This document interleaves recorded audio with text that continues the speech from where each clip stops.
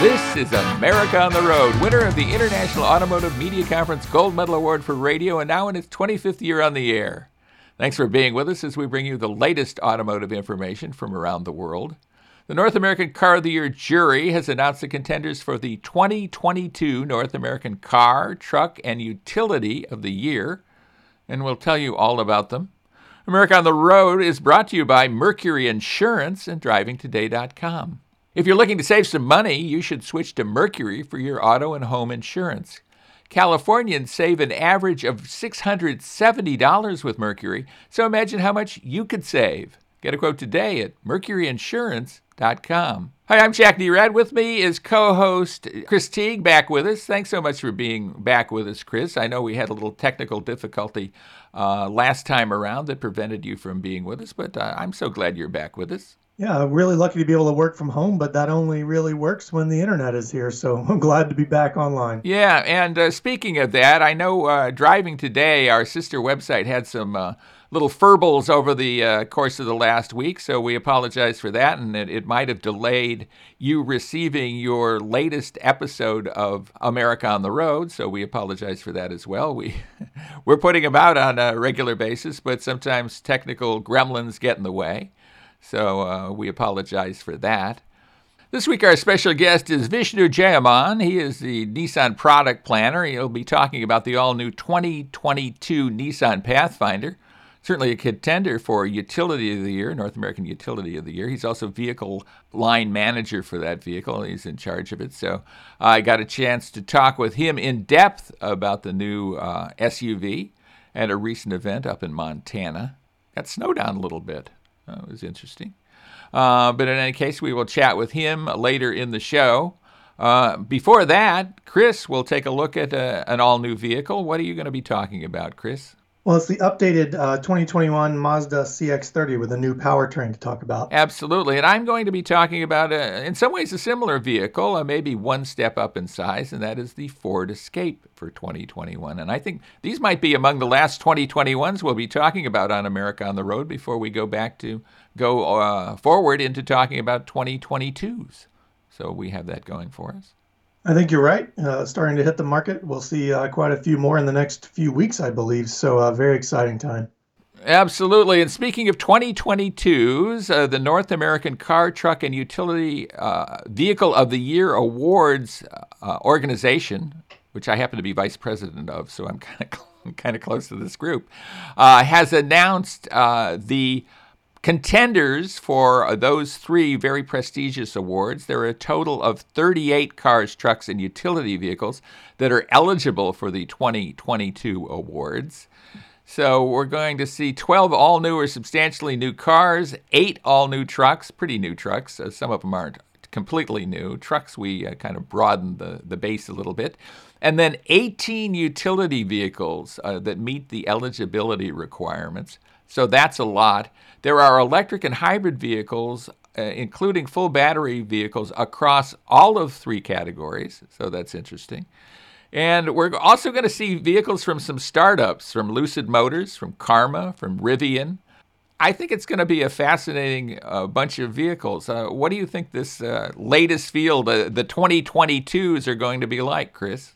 I am intensely excited about seeing what you guys come up with for the EVs, specifically Rivian. You mentioned the new Karma vehicle and then some of the others. I'm very, very excited to see where you guys land on that. Also, it's interesting because this is one of the first years, or if not the first year, that we'll see a hybrid pickup truck in the mix and then some other vehicles as well. So I think 2022 is going to be an interesting year for vehicle rankings, as it is every year, but especially because of the new EVs and the hybrids that we're seeing hit the market. Yeah, with new manufacturers involved, that's always fascinating, and it'll always be interesting to see how they're able to deal with the automotive press, just on a kind of logistical basis, dealing with us and getting us cars that we can drive, because I think there's some real potential winners among them. Certainly, I'm fascinated to drive them, and of course, all 50 members of the jury drive all of the cars and get a good idea of what is going out there. This is essentially the first step in the awards process. We start with a preliminary vote in September that then narrows the field. And then we go to right outside Detroit to Ann Arbor, Michigan, and we do a comparison drive of those contenders, a narrowed list. And then we do some voting after that. So it's a very involved process, a very interesting process, I think, that involves 50 experts on the various cars, utilities, and trucks of the year. And I think it comes to a generally good result.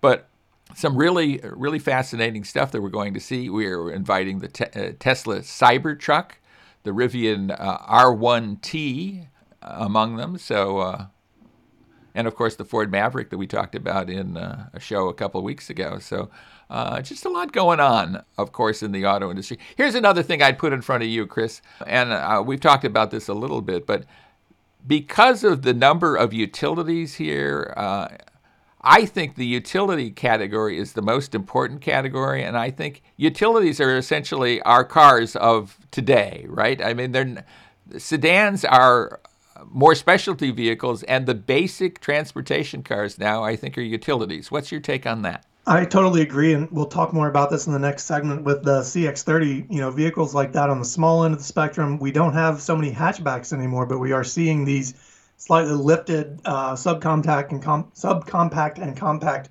crossovers. So as you said, it's of growing importance. But more to the point, I think 2022 is shaping up to be a good year for car buyers with all the choice that's on the market now.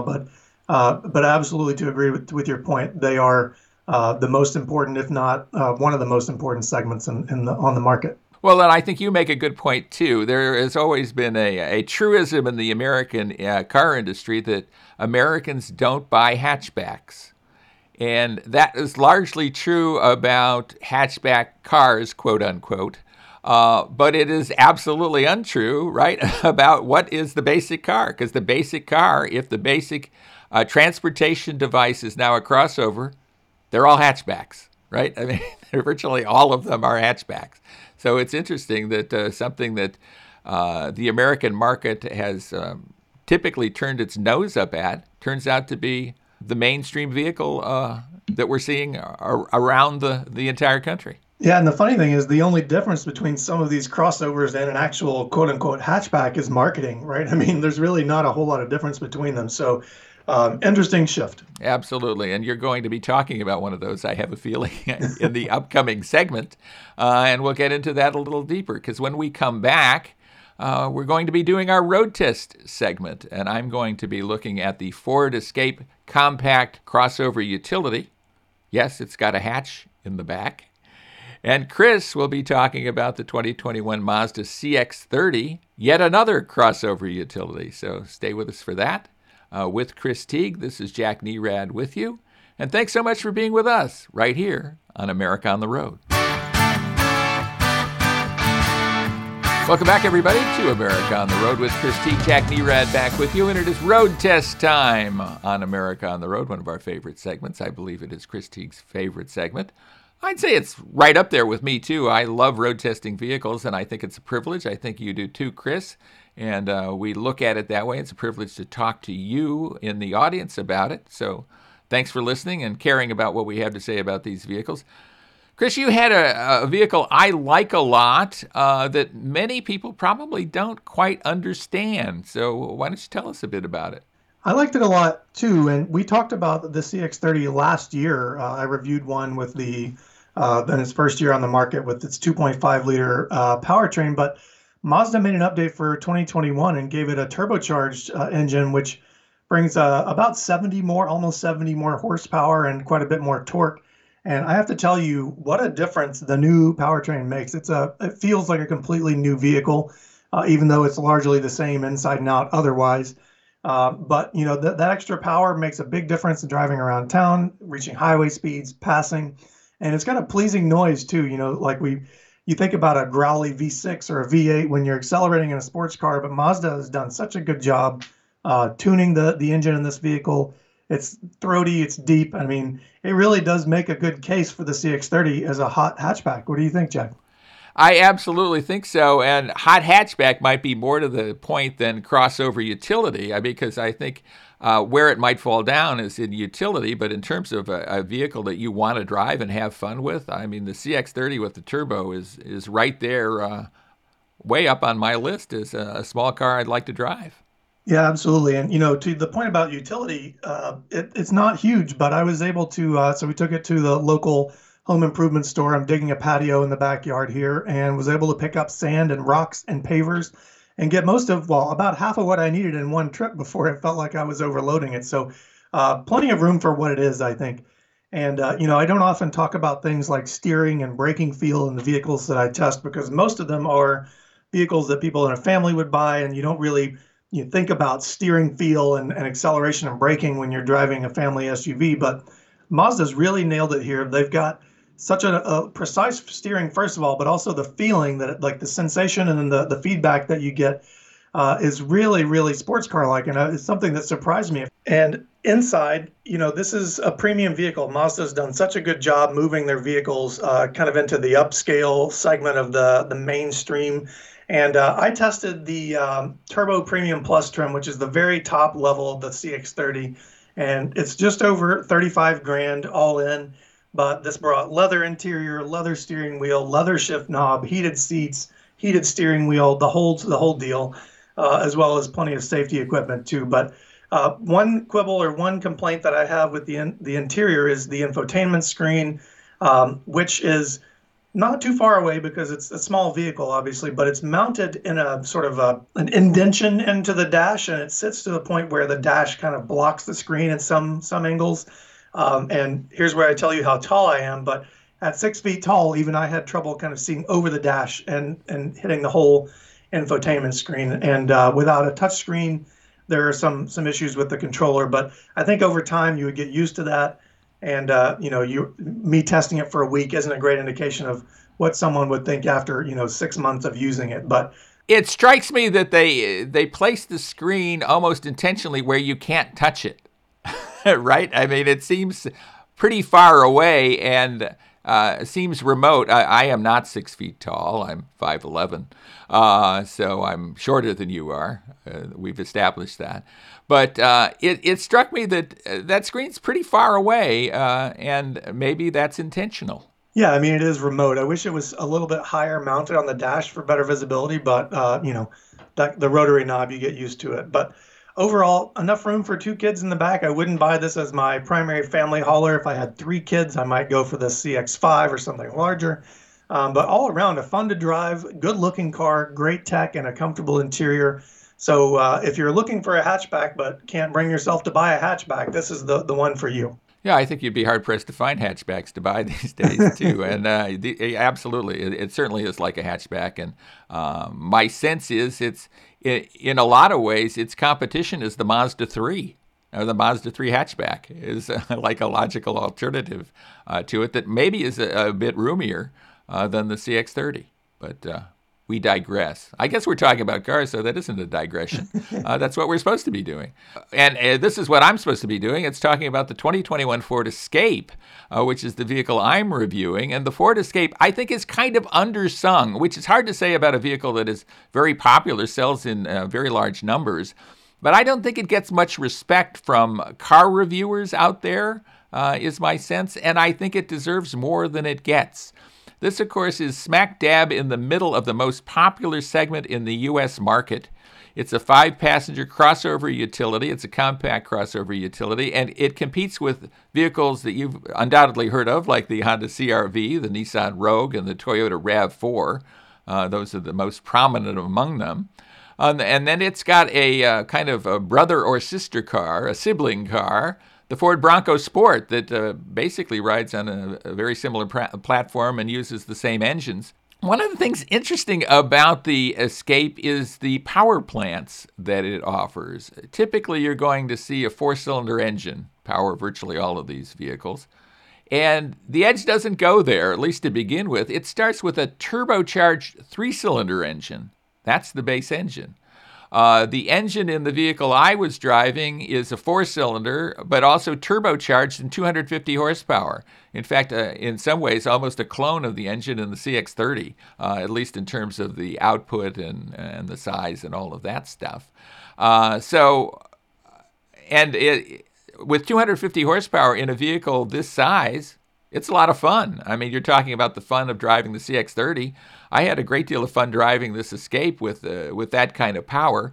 And you can also get a couple of hybrid powertrains. You can get a quote-unquote conventional hybrid powertrain or a plug-in hybrid.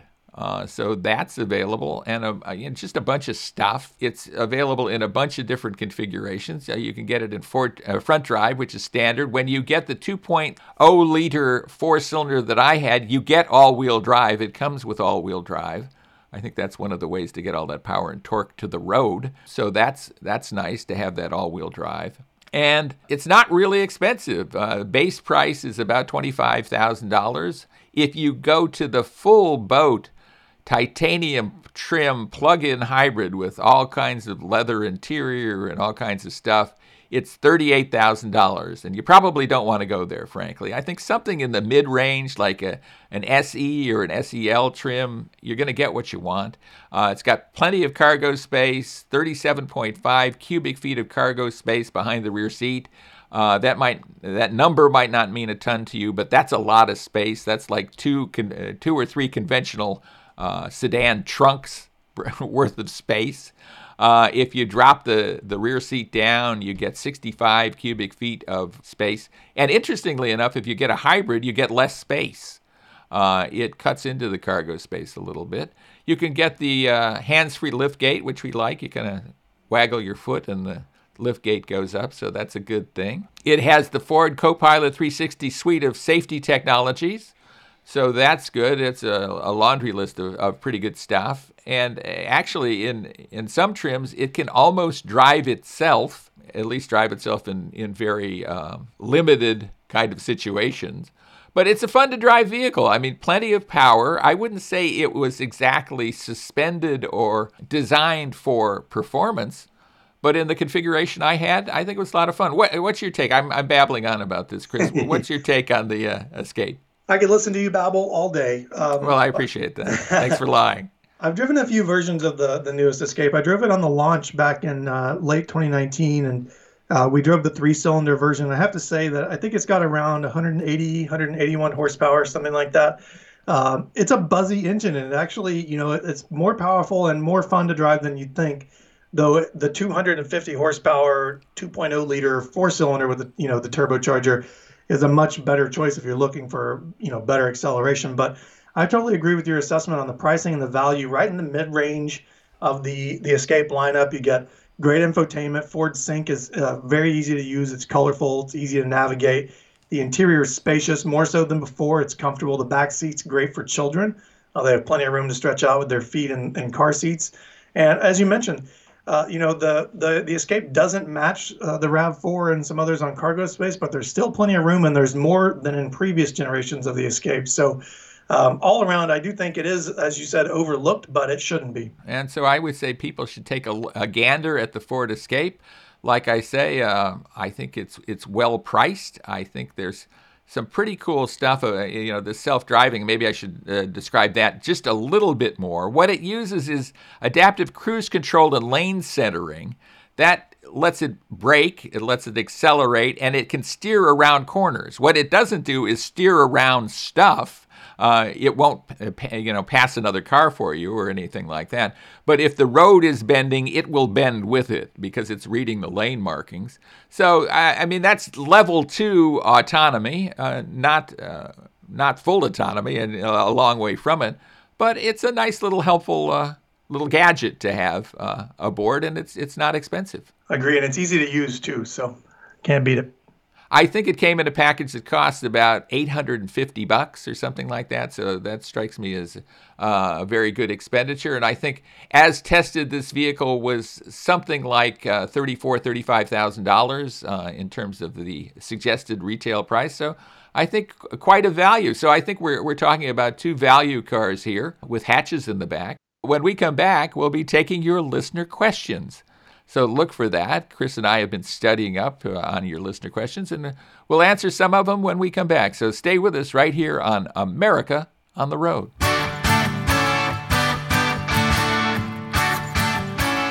Welcome back, everybody, to America on the Road with Chris Teague. This is Jackie Red back with you, and we're so thankful you're with us. We really appreciate the chance to speak with you. It's a privilege for us, and we're so glad that Chris is back with us after 1 week in technical hell. But he has surfaced from there. Maybe it's just technical purgatory because he came back. But in any case, we have listener questions for you. And if you want to reach us with a listener question, info@drivingtoday.com or editor@drivingtoday.com are the two places you can send us questions. Editor@drivingtoday.com is probably the best place to send them. And we'll try to answer your question on an upcoming show. Here is a question from Billy. Billy in Virginia Beach asks, or says, I need a car for 6 months in another city across the country. Should I rent one? Should I ship my car? Should I subscribe to a car service or something? What should I do? What's your take on that, Chris? I think there's probably more than one right answer here, but I'll say that it depends. It'll depend a lot on how far from your home you're going to be moving or staying for that 6-month period. Depends on if you're still paying for your current vehicle, monthly payments there.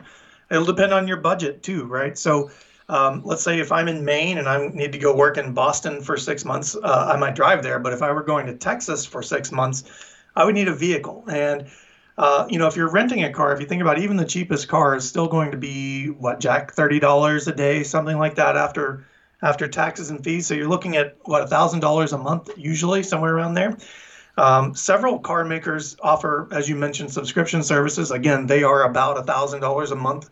In a lot of cases, I think Audi's is about $995, but that includes maintenance and insurance as well. Now, if you wanted to ship your car, you would also have to take into account the destination or the distance. It could be $1,000 more to ship your car depending on where you're sending it. And then if you don't want to ship your car, are you still paying for it? So as I mentioned, about $1,000 to rent or lease or short-term lease a car. If you're still paying $300, $400, $500 a month for the car you already own, that really could add up. And then finally, I would ask, where are you moving? Do you need a car at all? Right? If you're going to a large city, how is the public transit? Do you even need to have a car there? Or will it just be a hassle or a liability if you have to park it on the street and make sure it doesn't get towed or banged up?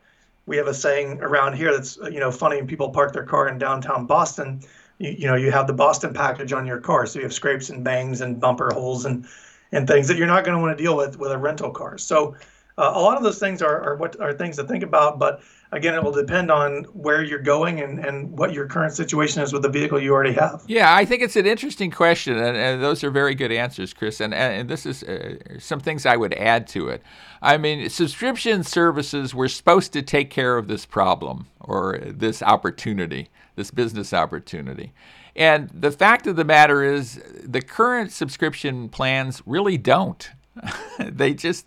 Maybe there's a few out there where you could rent or essentially subscribe to a car for a shorter period of time than a year and have it be some kind of reasonable amount of money. But in this case, most often it's just not available for you. If I were in this particular situation, I think what I would look to do is get a long-term rental rate from an established rental car company if I absolutely determined that I needed a car. And you offer good advice. Maybe you don't need a car every day. Maybe you just need a car 2 or 3 times a week, something like that. Maybe there are other ways to get to your place of business in this new city.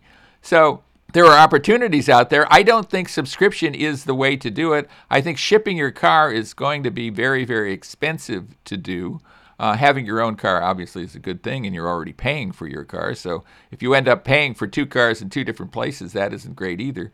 But it's a conundrum, really, and like you say, the answer depends, but hopefully we've helped Billy a little bit, at least understanding and what not to do, and that's probably look at subscription services that probably won't be much of a help. I think the cost adds up either way, but you're right. I would probably steer clear of subscription if I could help it. So that's the answer for Billy in Virginia Beach, and we're hopeful it's helpful. Our next question has to do with car leases, Jack. This person is asking, they've seen different lease prices. So they see a low down payment with a little bit higher monthly payments, and then a high down payment with a lower monthly payment. What's your take on that, and which one might be the best deal? Well, it's a good question. And I have seen, and I track deals all the time. That's one of the things I do and one of the things I write about a lot. And one of the things I've noted is there are a lot of deals where you have a big upfront payment on a lease, and then you have a eye-poppingly low monthly payment. Something like $150 or $250 or $249 or something like that. Something that, gets your attention. Wow. But then when you look at the fact that maybe you have to put down or put up, because it's not really a down payment, you have to pay out in advance $3,000, $4,000, $5,000 to get that low payment, I'd say do the math. One of the things you have to keep in mind with a lease is the upfront payment is not like the down payment on a vehicle you buy. The down payment on a vehicle you buy gets you equity in that vehicle. You're paying for something. On a lease, you're basically prepaying lease payments, but you get no equity in the vehicle at all, and it's a big upfront payment. I would at least divide that over the number of payments to kind of understand a little better what the overall payment is per month. I would look at it that way versus thinking, oh, look, it's only XXX a month. I write this big check and then then I have a low payment. Maybe that fits into your budget well, but I question the financial wisdom of that. What's your take? Yeah, I continue, and I think I may have said this, but I continue to believe that leases have a narrow band of people for which they are, probably very useful. But I do agree, if you're going to make a payment on something, I would kind of like to own it at the end of the process. But, the small print of leases is, you have mileage limits and things like that. So it's not just the price that you're paying every month that you need to be aware of. But, you see the ads on TV, they splash the $199 lease up there, and then the smallest print possible, $4,738 due at signing with a 500-mile a month limit or whatever. But it's just pay attention to what you're getting. And as you said, do the math. If you have a 3-year lease and the mileage limits suit your lifestyle, that's fine. But if the prices don't line up, you may be better off buying the car or some other option. But it's all about the end cost, not necessarily the monthly payment. Yeah, I think that is very, very good advice. And I agree with you. I think leasing from a financial point of view has a very limited audience where it's a good deal for them, and a lot of people would be better off buying. Leasing also limits you in a lot of ways that buying a vehicle doesn't. It's harder to get out of a lease than sell a car that you're making payments on, for example. So all of those things, it's not like we're taking off after leases. For some people, a lease is a good thing.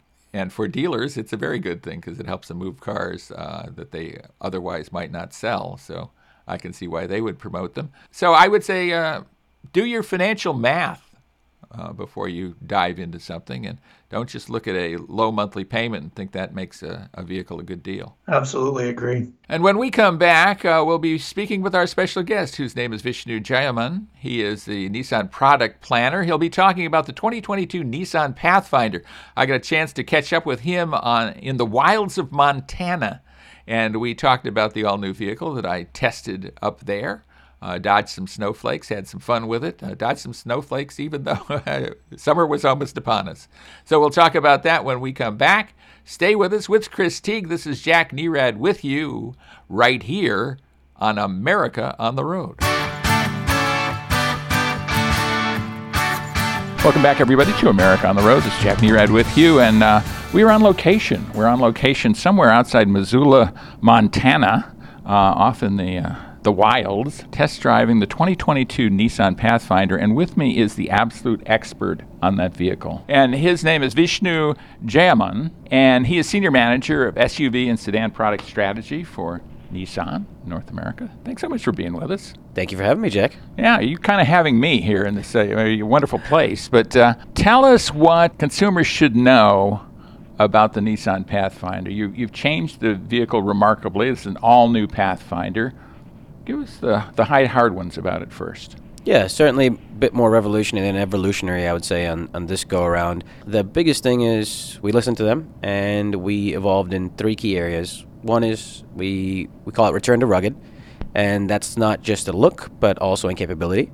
The second is in how they use the vehicle. 3 rows is a need, not a want. And so it needs to have the practicality that they need, and with that seating option. And the third is the connectivity. So obviously we're a lot more digital age, and so we're adapting to that and giving you everything from almost 3 feet of screen real estate to 6 USB ports and whatever else you need. Well, let's dive into all of those things. Is there one of those 3 things that you think is more important than the other 3? Because we can start with that, or if not, we'll just dive in order. I say we dive in order. How about that? Okay. Well, go through the first one with us. What did you do with this vehicle that the previous edition didn't have, based on what was delivered in terms of consumer desires? Absolutely. So in our research, we found there was a huge movement talking to the customers towards this idea of wanting to have a rugged image.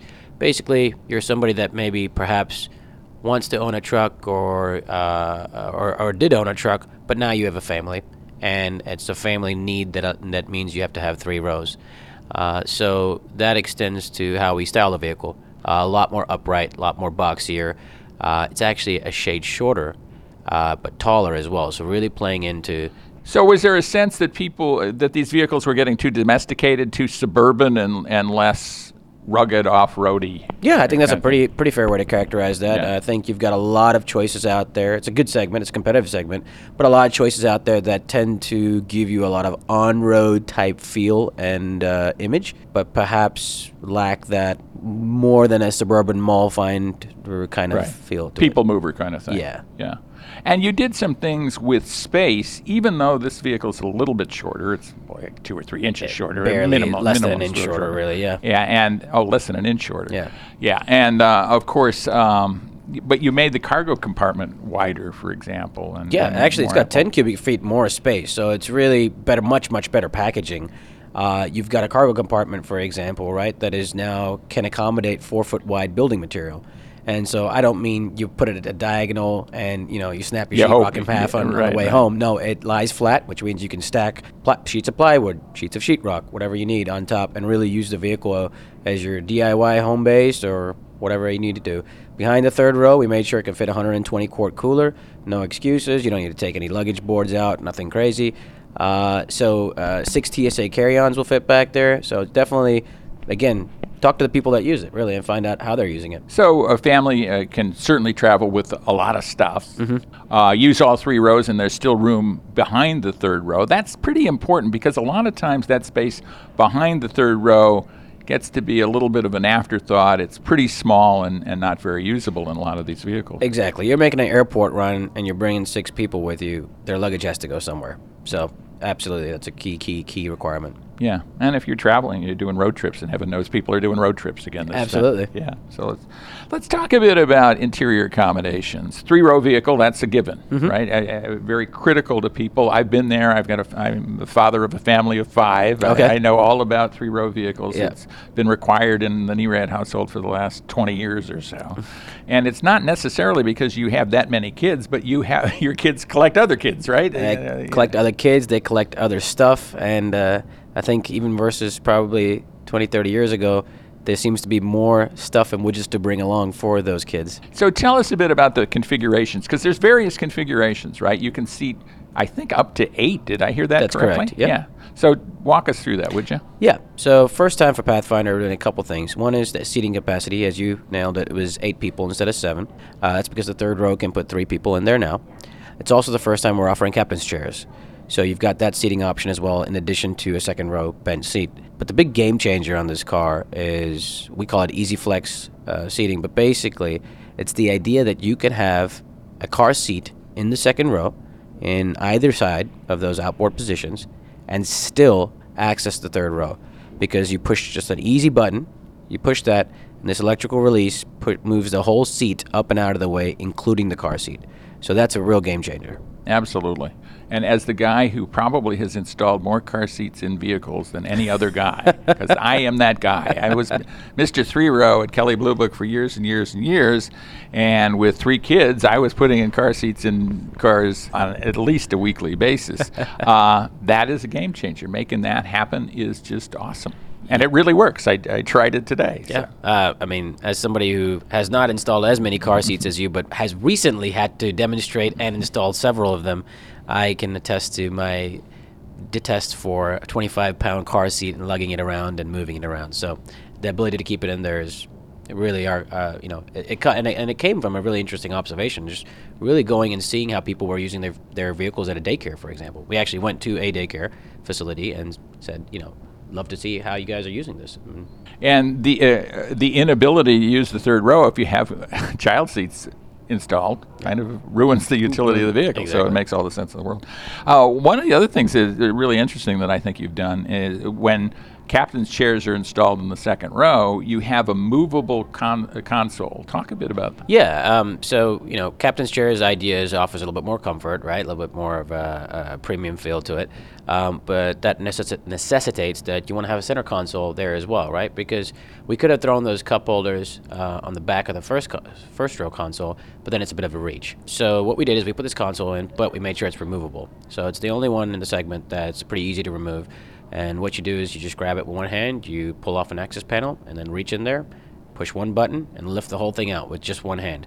Probably weighs about just less than 10 pounds, and you can store it in the underfloor storage behind the third row. So it really has been thought out well to Right. accommodate those And needs. that underfloor storage behind the third row is really valuable, and you've upgraded that too. You had that feature before, but now you've upgraded that feature. Talk to me Exactly, about that. yeah. And it becomes super valuable because, again, this idea of going out there, camping, rugged, et cetera, well, it means that you've got dirty hiking boots. It means that you might have sandy beach towels, and now that's a place you can put those things. It's a lot bigger because we removed the subwoofer that used to be in there. But we've made it out of plastic, so it's very easy to clean. And it's got a self-supporting lid, so you're not kind of using one hand to balance it out while putting stuff in. Let's talk a bit about the ruggedness. I guess we got a little off track on that, but it's radio. We do that. You want this to have I think, a more rugged image than the previous edition, right? And have more capability. I mean, that's the way you get a better image about the vehicle, right? Talk a bit about that and what you've done on that score. Yeah, I think the best scene for this is really where we are today, right, Jack? It's being here at Montana, and it's sort of how we've seen the customer envision them using it, right? It's this idea that they can go drive on that dirt path, on that rut-filled road down to the river or the creek, and have a day of fly fishing and camp out there. So how we've done that, the customers told us a couple of things. One is the image, but two, the capability, and that means the confidence. That's what that means to them.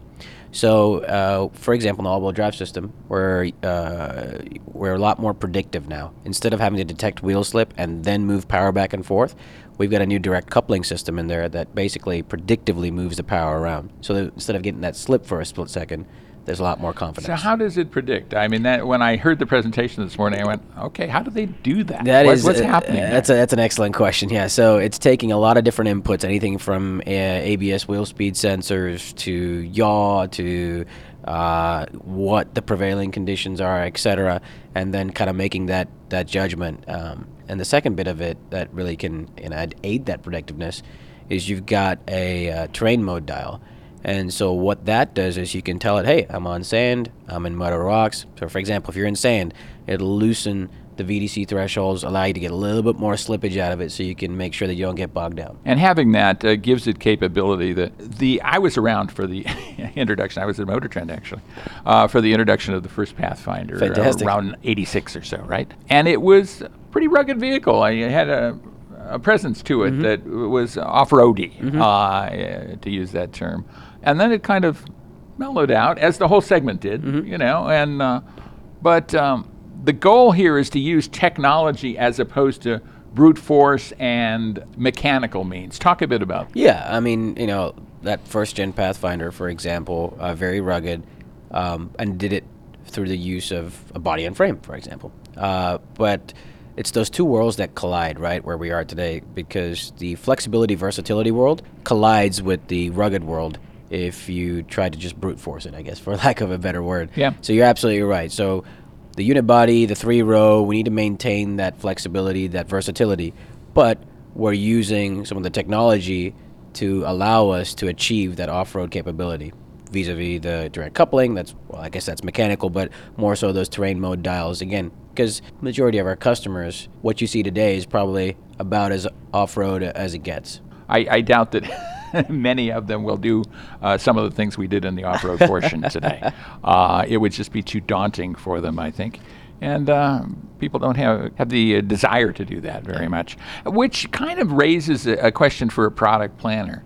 Based on that, based on the input that people want something more rugged, but at the same time that they never use that or rarely use that, then you have to balance off a bunch of things to arrive at what the product is, right? You have to balance off how much tech you put in. Talk a bit about that whole balancing act that you go through. Yeah, absolutely. I mean, again, if you want it to be, if you're looking for, your lingo is approach departure angles and breakover angles and so on.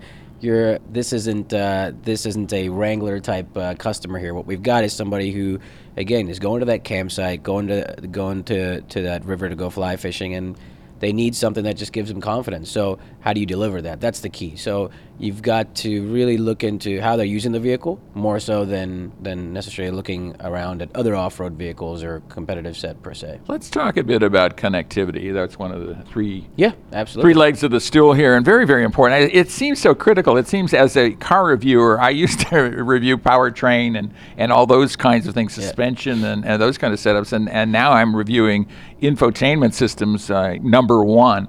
Talk a bit about what you found from the customer and how you've delivered for them. Yeah, we're seeing the same thing in our world, right, Jack? 15 years ago, we would talk about the powertrain spec or the handling, and now, 15 years later, we're paying just as much attention to the amperage on the USB ports, and that's a real thing. I mean, we made sure that when we've got a 3 amp port out there, so you can not only charge the latest and greatest iPhone or Android phone, but you can even charge an iPad, for example, with it. So because we know everyone's we've migrated away from the days of bringing even a DVD into a rear entertainment system. And what's now, a DVD? Do you remember what DVDs are? I think it was right there next to 8-track. I think somewhere between 8-track and Betamax. But yeah, I mean that we need the ability for all kids and adults alike to be entertained in all 3 rows, and so connectivity can be anything from 6 USB ports to the ability to do everything wirelessly. We have a wireless charger. We've got wireless CarPlay as an example.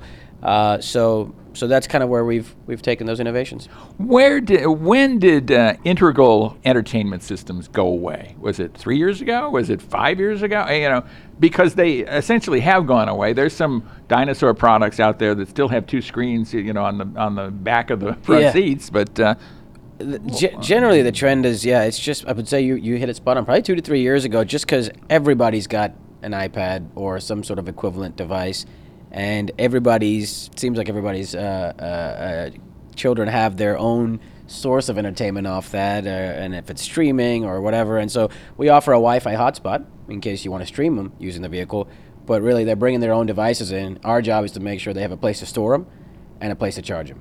A way to charge them. Talk a bit about screens, because you've got a lot of screen space to present. We've got a center display that's up to 9 inches. We've got a full digital display right in front of you in your instrument cluster. That's 12 inches, and then we've got a 10-inch heads-up display. And basically, between those 3, you can mix and match various combinations and put navigation on the heads-up, or put it on the instrument cluster, have it on the center screen, et cetera, et cetera. So lots of customization. And it's really up to, we leave it to the customer to what they want to do. Well, and having the directions in the head-up display is a boon. I mean, it's so easy. I was following directions driving out to a very beautiful mountain lake here earlier today. And having that right in front of me, as opposed to having to refer to a screen or even on the dash, it was just a boon. And it's something you offer in full color. It's pretty cool. Yeah, makes it easy. What do you think about your connectivity or that whole area where you lead, right? I mean, versus competitors in the class. Yeah, so a couple areas. One is one of the only folks out there offering wireless CarPlay. We are leading in terms of the number of USB ports we've got out there, but also in terms of, when we say connectivity, I'm probably going to bundle safety in there as well. The safety aspect's huge, particularly some of the driver assist systems. And so we're one of the only ones, actually the only one I believe in the class, to offer rear automatic emergency braking, and that's standard on every single Pathfinder. So not only are you covered in the front with forward emergency braking, you're covered on the sides with things like blind spot warning or rear cross traffic alert, but you're covered in the rear with rear automatic emergency braking, and all that is standard on every single Pathfinder. Yeah, it's an amazing array and a really strong array, and I think Nissan was leading the charge in that. Now you see a lot of manufacturers offering their various arrays. How do you decide what's going to be standard and what will be an optional driver assist piece? How do you go about choosing those? That's the secret sauce there. If I had to tell you, I wouldn't have a job. Well, I have to ask. I have to ask. No, I mean, we obviously we listen to customers and figure out what are the needs and what are the wants. I guess that's honestly very simple way to put it. And then there are some things that you're never going to get it 100% right because just people have different wants. So, for example, captain's chairs. There are those that love them, and there are those that want a bench seat. And so it necessitates offering them on a package, and you say, hey, if you want it, you get it, and if you don't, well, you got this way to go. Right. Is one standard and the other optional at extra cost, or is it optional at no cost? Kind of a mix. So when you start off, you get the bench seat on the bottom two grades, but then you can option the captain's chairs, and then when you get to the top grade, because the focus is more on premium and comfort, you get the captain's chair standard on that one. As a family of 5, I'm a bench seat guy. Oh, you're a bench seat guy. Because you have to relegate the third sibling There's to one victim that goes to the back. That goes to the back. Okay. And, it happened to be my middle daughter, Emma, all the time, who was back there when I had those So to seat all 3 of them next to one another, it had its own challenges, I was going to say, I think that might have. Yeah. But on the other hand, they were all kind of equal. Okay. There was one in the center that wasn't necessarily a prime position either, but you were talking about family dynamics more than what's going on. Before we end the interview, tell me, is there anything I missed that consumers should know about the 2022 Nissan Pathfinder? I think we've covered a lot of the high points. I think I struggle because I'm, I guess, call me geeky, nerdy sometimes, but I love to talk about some of the details, and I wish we could, it was easy to show some of those, but anything from that underfloor storage area, just the thoughtfulness that's put into that, to even where the rear HVAC controls are. We made sure those are on the back of the heating, row. ventilation, and air conditioning. Sorry, exactly. Yes. The AC controls, and the reason that they're down low is so that anybody can access them, even a kid, instead of putting them up on the roof. But that has a side effect too, because when some of our competitors put it up on the headliner, it means that the moonroof is now split into 2 pieces instead of one uninterrupted piece of glass. So there's just a lot of thoughtfulness that has gone into the car. That new transmission, not only does it allow a better driving experience, but also because it's now a shift-by-wire mechanism, which means it's got an electronic way to control it, right. It's given us this under-console storage area where you can put anything from a diaper bag to a camera bag to, in my case, I put a Milwaukee hacksaw there, because I'm a tool guy. So there you go. Yeah, Milwaukee. Lots of cool storage options. Great driving vehicle, and I'd love to get I guess we should have talked about the engine a little bit. A V6 engine with plenty of horsepower, right? And the 9-speed automatic transmission. Exactly, yeah. So the V6 is a proven motor. We've used it on the outgoing car as well. And then the transmission's all new 9-speed engine that really caters to that. There is one thing I missed, actually. I just realized, thanks to you to reminding me about that transmission. Do what I can. The towing. The towing is a big focus for this vehicle because, again, customer trend, right? One is the rugged, but 2, towing. And none of us could have predicted the meteoric rise in RV sales thanks to COVID-19 last year. So it's become even more relevant. And the number is relevant because a lot of our competitors max out at 5,000. We do 6,000. That's not a meaningless number because the average weight of an RV trailer in the U.S. is 5,200 pounds, which we know means a little bit more once you put your stuff in it. So the ability to do 6,000 pounds, do so confidently, safely, is very, very important. And so that was a huge focus for us with this vehicle. Yeah, very, very strong. And a very strong value pricing strategy, I think, too. It seems like across the lineup, you're providing a lot of value. So all good. Well, Vishnu Jayamohan. Yeah, Vishnu Jayamohan. You got it. Yeah, you do it better. Senior Manager of SUVs and Sedans at Nissan. Thanks so much for being with us. We really do appreciate it. Thanks for hosting me here, and I hope you stay warm the rest of the week. Likewise, and thank you so much for coming out here and having me on the show. My pleasure. Thanks. And stay with us, everybody. We'll be right back right here on America on the Road. And that was our interview with Vishnu Jayaman of Nissan, talking about the 2022 Nissan Pathfinder. Really interesting vehicle. I think they're going to do well with it. They're checking all the boxes, I think, there. And a guy who checks all the boxes all the time for us is Chris Teague. We're so glad he's back with us for this edition of America on the Road. Chris, we're glad you joined us.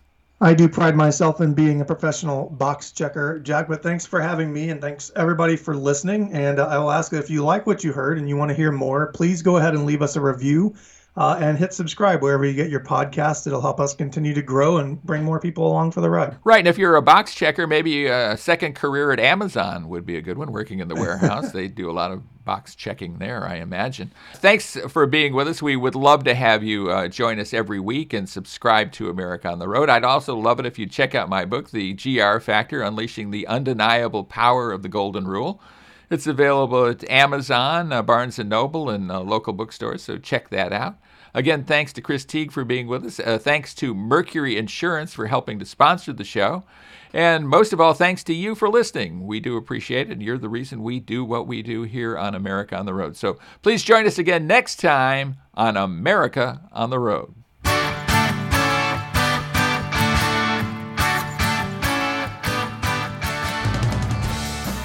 If you're looking to save some money, you should switch to Mercury for your auto and home insurance. Californians save an average of $670 with Mercury, so imagine how much you could save. Get a quote today at mercuryinsurance.com.